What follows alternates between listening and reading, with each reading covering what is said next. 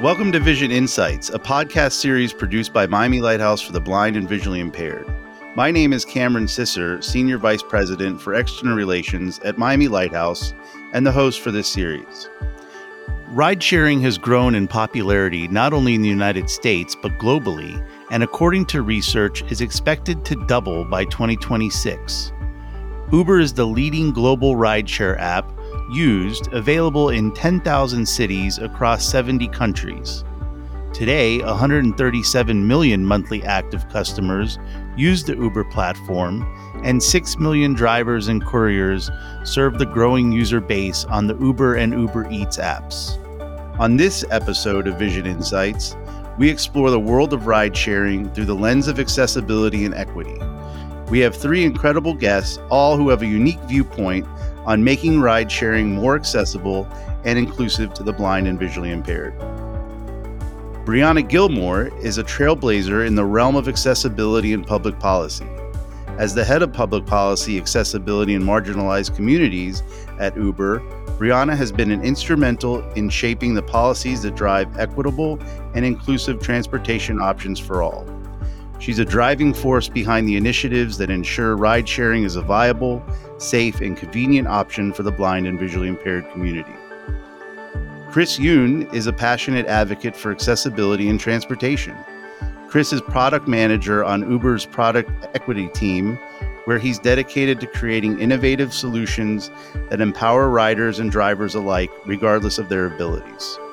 Chris's expertise lies in bridging the gap between technology and accessibility, and we're thrilled to have him on Vision Insights today. Oseas De Leon has been a computer and braille instructor at Miami Lighthouse for over 15 years. He is blind and travels independently using a variety of transportation methods, including ride-sharing. Uber has been a great help to Oseas when other methods of transportation do not work, and we're excited to hear from his perspective. In today's episode, we'll dive deep into three guests' experiences, the challenges they faced, and the groundbreaking solutions they're bringing to the table. Thank you all. Let's start with Oseas.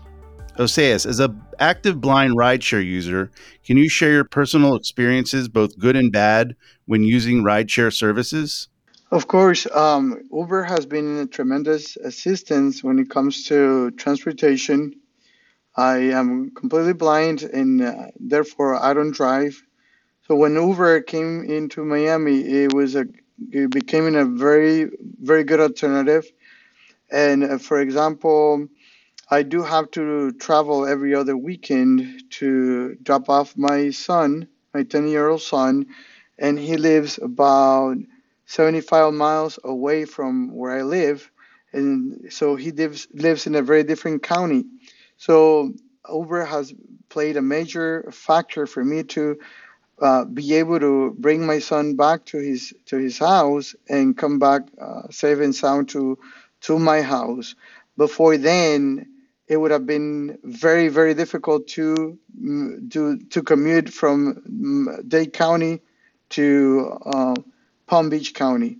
So also the fact that Uber has so many drivers, I am able to be on time to different places if my first option, which is paratransit, may not be running on time. So I'm really grateful to the fact that this technology appeared, and also the fact that Uber has such an accessible app it's been significantly better than what I used to use before Uber times.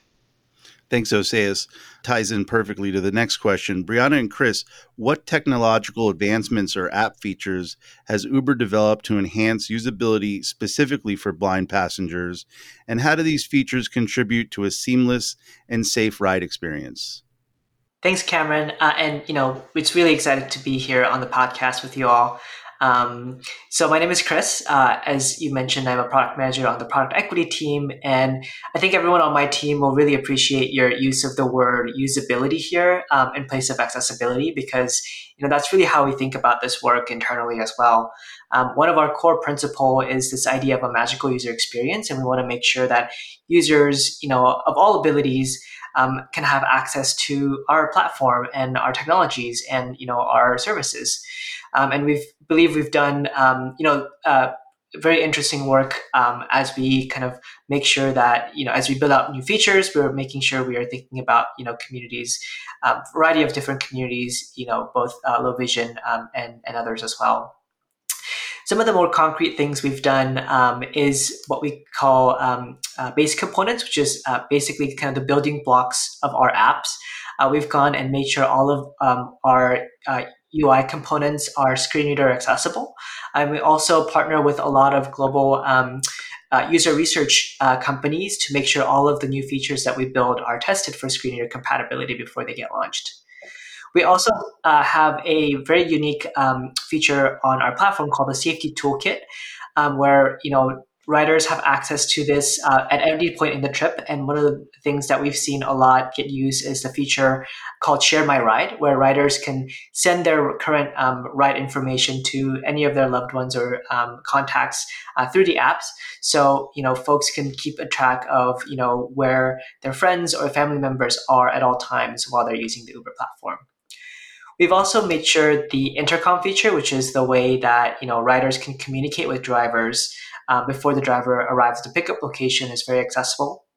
Especially in the blind and visually impaired community, we've heard a lot about how drivers or how riders communicate with drivers ahead of time to let them know that they're blind and to ask for assistance when the driver arrives at the pickup location.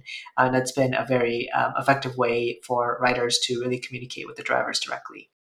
And of course, we're currently continuing to think about new ways that we can leverage innovation and new technologies to make the overall user experience better. And we're really excited to kind of continue to get feedback from the community as we think about how to improve the usability for everyone, and particularly using our mobility and delivery platforms. Thanks, Chris. Oseas, how do you navigate the process of requesting a ride, finding your driver, and ensuring a safe journey without visual cues? And are there any specific strategies you want to share with other blind rideshare users? Sure. So I'm currently using an iOS 17.1 on an iPhone XR. So I open the app with VoiceOver, the screen reader on the iPhone. Then I go to the where to and I request a ride.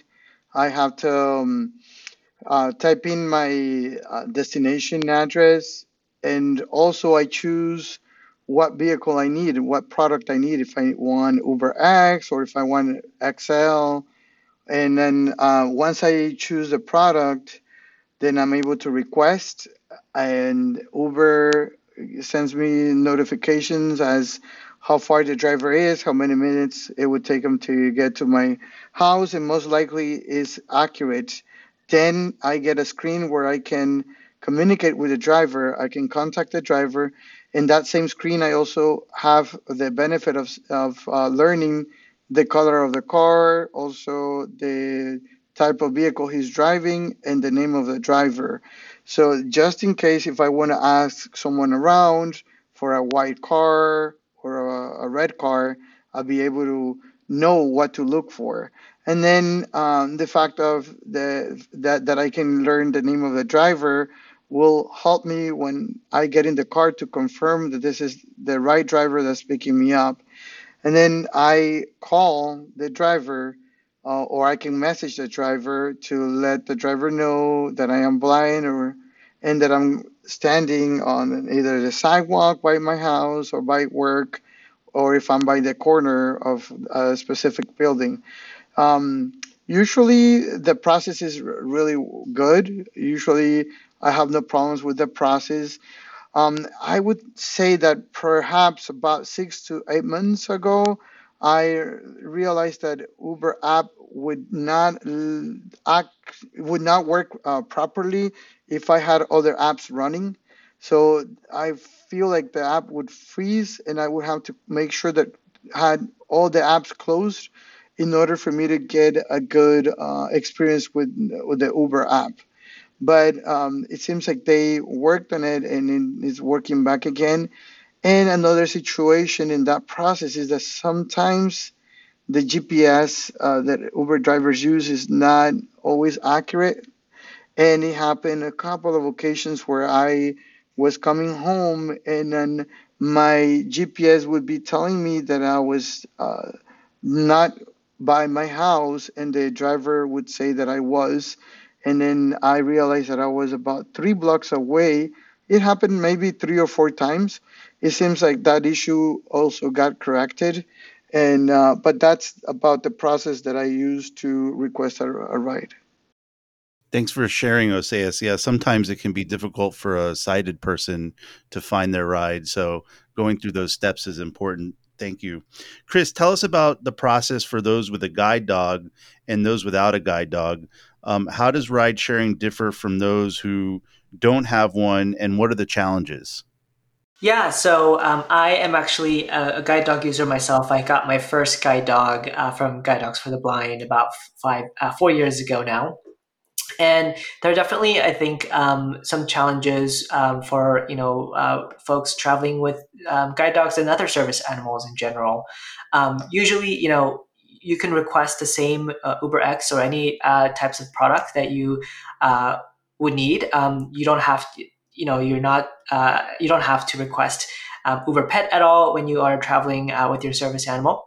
And normally, it should go like any other ride when you request a driver. Of course, this isn't what always happens on our platform. We've definitely heard of instances, and I've experienced them myself, where some drivers who might not know what service animals are, some drivers who might be afraid of dogs, would cancel on you and drive away, and you're left to be matched with a different driver. So we know there's definitely some challenges for riders with service animals on the platform. But one of the things that Briana and I got started when we joined the company a little over a year ago was to tackle this exact problem. Yeah, and Oseas is a white cane user, and one of the reasons we're bringing this to light on this podcast is Uber is a proud sponsor of our White Cane Day, and we really want to educate drivers that it's just not the white cane that's important; it's also guide dogs. So Miami Lighthouse has been in discussions with Uber, assisting with driver training and education, including guidance on interacting with blind passengers and accommodating their unique needs. In particular, there's been a lot of media surrounding rideshare drivers not accepting rides from blind individuals traveling with a guide dog companion. Recently, an arbitrator ruled that Uber owed a woman $1.1 million for being denied rides because she was traveling with her guide dog. So how is this being addressed among your drivers, and are there ongoing efforts to improve driver awareness in this regard? Thank you, Cameron. So the first thing that Chris and I did is, he said this was our top priority when we both started at Uber last year. The first thing that we did was gather as much information as we could about this problem. We knew that this issue had been going on for years. The company had tried to tackle it in so many ways to implement different solutions to address it, including educating drivers about and how to uphold our policy, which is to deactivate any driver who is found through an investigation to have discriminated against a rider with a service animal or any rider with a disability. But Uber knew that because of ongoing feedback from advocates like you, that there were still difficulties. And so when we came on, we really wanted to understand all of the details of this issue, because clearly the solutions that the company had been prioritizing for years weren't getting to every single pain point. So we reached out to and started working with experts in the guide dog and the service animal advocacy community, really to learn more about the specific pain points. We had to go beyond what we already knew and really learn about the nuances of negative experiences. And then we did as much primary research as we could with the data we had. So we engaged riders in conversations to learn about experiences. We met with drivers to learn about what they did and didn't understand about our policy. And then we analyzed the data from every complaint that has ever been submitted related to a denial that had happened to a user who was traveling with a service animal. And so from there, we started to address the main components of the request coming from the community that we'd validated with the details of data. So we started working simultaneously simultaneously at the informational materials that drivers see that relate to service animals, as well as the experience of support that riders receive when something's gone wrong. So we, first of all, immediately moved the support responsibility for managing these investigations to our critical safety team, which really upheld what we were hearing, that any ride denial that impacts a person traveling with a service animal is really a serious safety incident and needs to be treated as such. So that team received specialized training in issues facing riders with service animals. And then we created a dedicated phone number by which riders with service animals could contact that team. So this enables us to do a couple things. First of all, more efficient quality assurance about the process. And then it also shortens the triage process for these riders compared to riders submitting information about other safety incidents. You can find this phone number in the help node in the app. And if you're traveling with a service animal and would like to submit information related to a ride denial, you can call this number now, or submit the information through the app as you've been able to do for years. So we also worked with agents to be sure that the information that they were using to engage with service animal users is accurate. Because upon review, we realized that all riders were receiving the feedback that a driver had been educated, even when that driver had been actually removed from the platform based on a ride denial. This had been causing a lot of confusion for many riders who didn't understand what more they needed to do to hold drivers accountable. And finally, a team of engineers worked to be sure that any ride canceled by a driver prior to ride pickup could be accessed in a rider's trip history. For a long time, the inability to do that has really frustrated the reporting experience. And so while we were addressing these support issues, we also improved the quality of policy information that we sent to our drivers. So we ensured that the information was clear, accessible. We ensured it was being sent to drivers in the appropriate language. We designed new illustrations to demonstrate the variety of service animal types that drivers may encounter. We increased the cadence of information sent to drivers through the onboarding process and then over their tenure as drivers. And we implemented a new policy reminder that appears in the app during the first month. And the initial data that we have about the impact of these policy reminders has been very encouraging so far. That's wonderful. Chris, do you have anything to add? Yeah, so we know that there are still pain points that we can address when it comes to riders with service animals, and there's a lot of still ongoing work in a large cross-functional team internally to address these ongoing issues, and our colleagues are very motivated and passionate about making sure that we reach a stage where every person using Uber and accompanied by their service animal has a positive experience on our platform. We've have several other big changes that we're currently working on and have been working on for the past year that we will be kind of starting to roll out in the coming months that will hopefully make this experience even more seamless for service animal owners.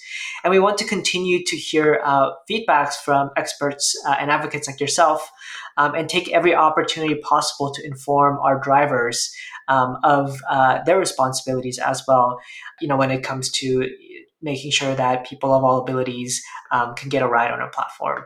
If you have any, if your listeners have any, ideas, suggestions, feedback about kind of your experience using Uber, you can always feel free to reach out to us at serviceanimals-group at uber.com. That's serviceanimals-group at uber.com. And those feedback will be triaged to Briana and myself, and we really appreciate all of the help, from your community as well.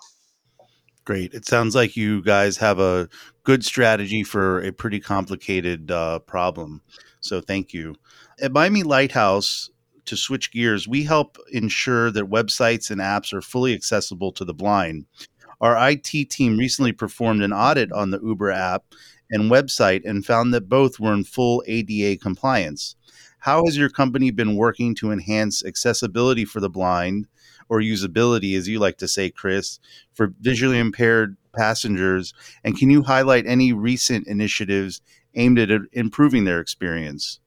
Sure. So we've partnered with a few external companies who specialize particularly in, WCAG and accessibility to make sure all of our consumer apps.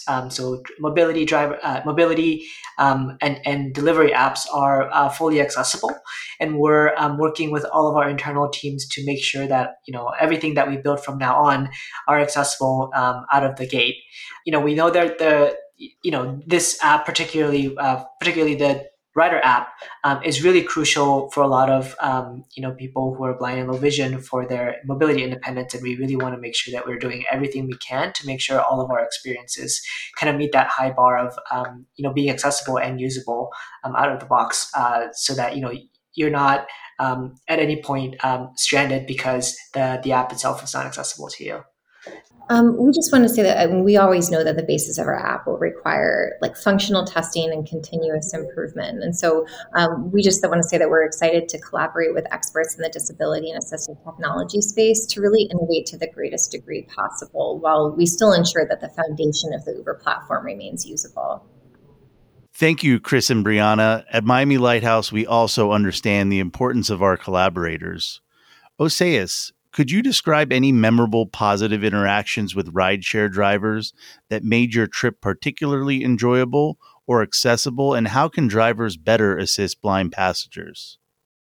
Something that really I enjoyed was learning that Uber hires people with disabilities. I remember I was requesting for a ride, and then I got a notification saying that the person could not take calls, and then could only interact with the driver through text messages.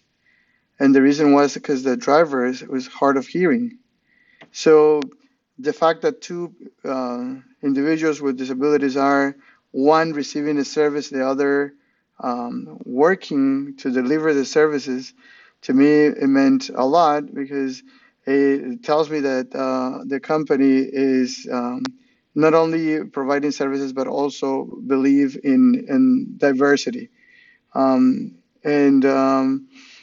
That's a positive note. And I think perhaps one thing is that I think drivers need to always be in training to continue improving their customer service skills, because oftentimes I come across with drivers that are not as polite, and I do let the application know, I let Uber know.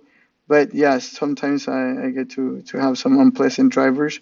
So I think training should be consistently with them, just make them aware, not only that they're going to have riders who are with disabilities, but also just in general that customer service are always important, so the experience can be better. It's great. Oseas, do you know your Uber star number? It's 4.97. How about that? Yes. What about you guys? Briana, what is yours and Chris? I'm so jealous. Mine is 4.9. And now, Oseas, we need to talk offline about how you kept yours so high, because it annoys me all of the time that mine is at a 5. Yeah, I think mine is a 4.87. So yeah, definitely can take some tips from you. Yeah, I'm a bad student. I'm well below all of you. Anyway, Briana and Chris, looking ahead, what are your company's goals and commitments when it comes to accessibility and inclusivity for all passengers, including those with visual impairments? And how do you envision the future of rideshare services to the blind community? I can take this first. I think something that really excites me about rideshare is just the fact, particularly for blind and low vision folks like myself, is just the sheer amount of independence the service can provide to our community. And something that's really exciting at Uber is, like I mentioned before, we're always thinking about the magical user experience and how we can make sure that we can make that seamless transition from a digital app to the physical world. One of the really interesting parts about our kind of job is always thinking about how can we make sure that the riders can find the right vehicle, the riders can be safe, riders have access to all the rides, and can have scheduled rides, riders, and etc. And so some of the things that we're always looking at is how can we leverage kind of the most recent and innovation of technology to kind of improve the real life experience. And we're working on a lot of really cool projects, hopefully that you'll see in the coming months, where we're really working hard to kind of bridge that gap between kind of the digital and the physical world with our app and our technology, and just really excited about how much power we have in our pockets these days with the smartphones that are able to grant us really endless opportunities here to really empower people who are blind to get anywhere that they need to using Uber.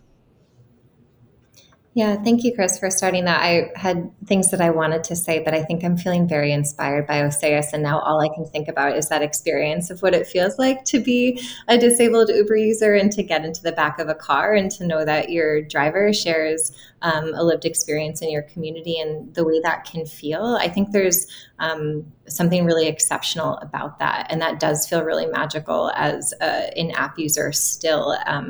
That I get to work on these issues and that I get to create more opportunities for that kind of environment, I think keeps both of us motivated and keeps our teams motivated. When I talk about accessibility, I always talk about it as three main things. I talk about it as safety, autonomy, and self-efficacy. And those are really complicated factors. There's not just safety. There's not just you being safe on a ride. There's also the perception of safety. Do I feel safe? Even if I've gotten to my destination and everything's gone well, did I have tension in my body? Was I scared about something happening because, maybe last time something did go wrong? And autonomy, not just, can I achieve this by myself, but to the degree of independence that I want. Did I have to rely on somebody unexpectedly? Did I get to choose the degree to which I was independent in this experience? And then self-efficacy. Do I know that every time that I interact with this app, that I have this experience, I'm going to get the same result based on things that I can control? And so, Chris and I and our teams, I think we're very fortunate to be really focused on the details about how to create those experiences. And I'm really proud to work alongside Chris and the product equity team and alongside my policy and operations colleagues who think about sustainability and mobility and food access, autonomy and fairness. And, so many of the people that we get to work with every day are really principled in the priority of inclusive design. Our platform really thrives when we're responding to the needs, values, and the priorities of our users. And as a disabled person myself and as a disability advocate for the past 10 years coming into this work, I wouldn't be here if I didn't have the opportunity to work alongside people like that who really understand the phrase, nothing about us without us, that it's not just a value statement, it's also an operational statement. And so I think the future of rideshare and its usability for all communities who experience discrimination is based in this statement. We have lots of goals and plans that we've designed with support from experts and our users, as well as the lived experiences of our colleagues dedicated to this work. But ultimately, we need to continue to craft that vision with support from people like you and from ongoing feedback from our community members. So we're excited to design and iterate alongside the people for whom this work matters the most. And that means continuously building trust, transparency, and building what works for our users. Thank you, Briana. I think we'll give you the final word. That was very fitting and eloquent. Thank you for being on the podcast. Chris, thank you for being on the podcast. And Oseas, thank you for being on Vision Insights. Thank you for having us. It was a pleasure to be with you. Thank you. Thank you. You are listening to Vision Insights, a podcast series produced by Miami Lighthouse for the blind and visually impaired. My name is Cameron Sisser. I welcome your questions, comments, and suggestions about this podcast series by contacting me at csisser@miamilighthouse.org. You can also follow us on social media by searching on Facebook, Instagram, LinkedIn, or Twitter for Miami Lighthouse. Vision Insights is brought to you by lighthouseshop.org. Do you know someone suffering from vision loss? Visit lighthouseshop.org for all your low vision needs, from magnifying glasses to solar shields to talking watches. lighthouseshop.org is there for you.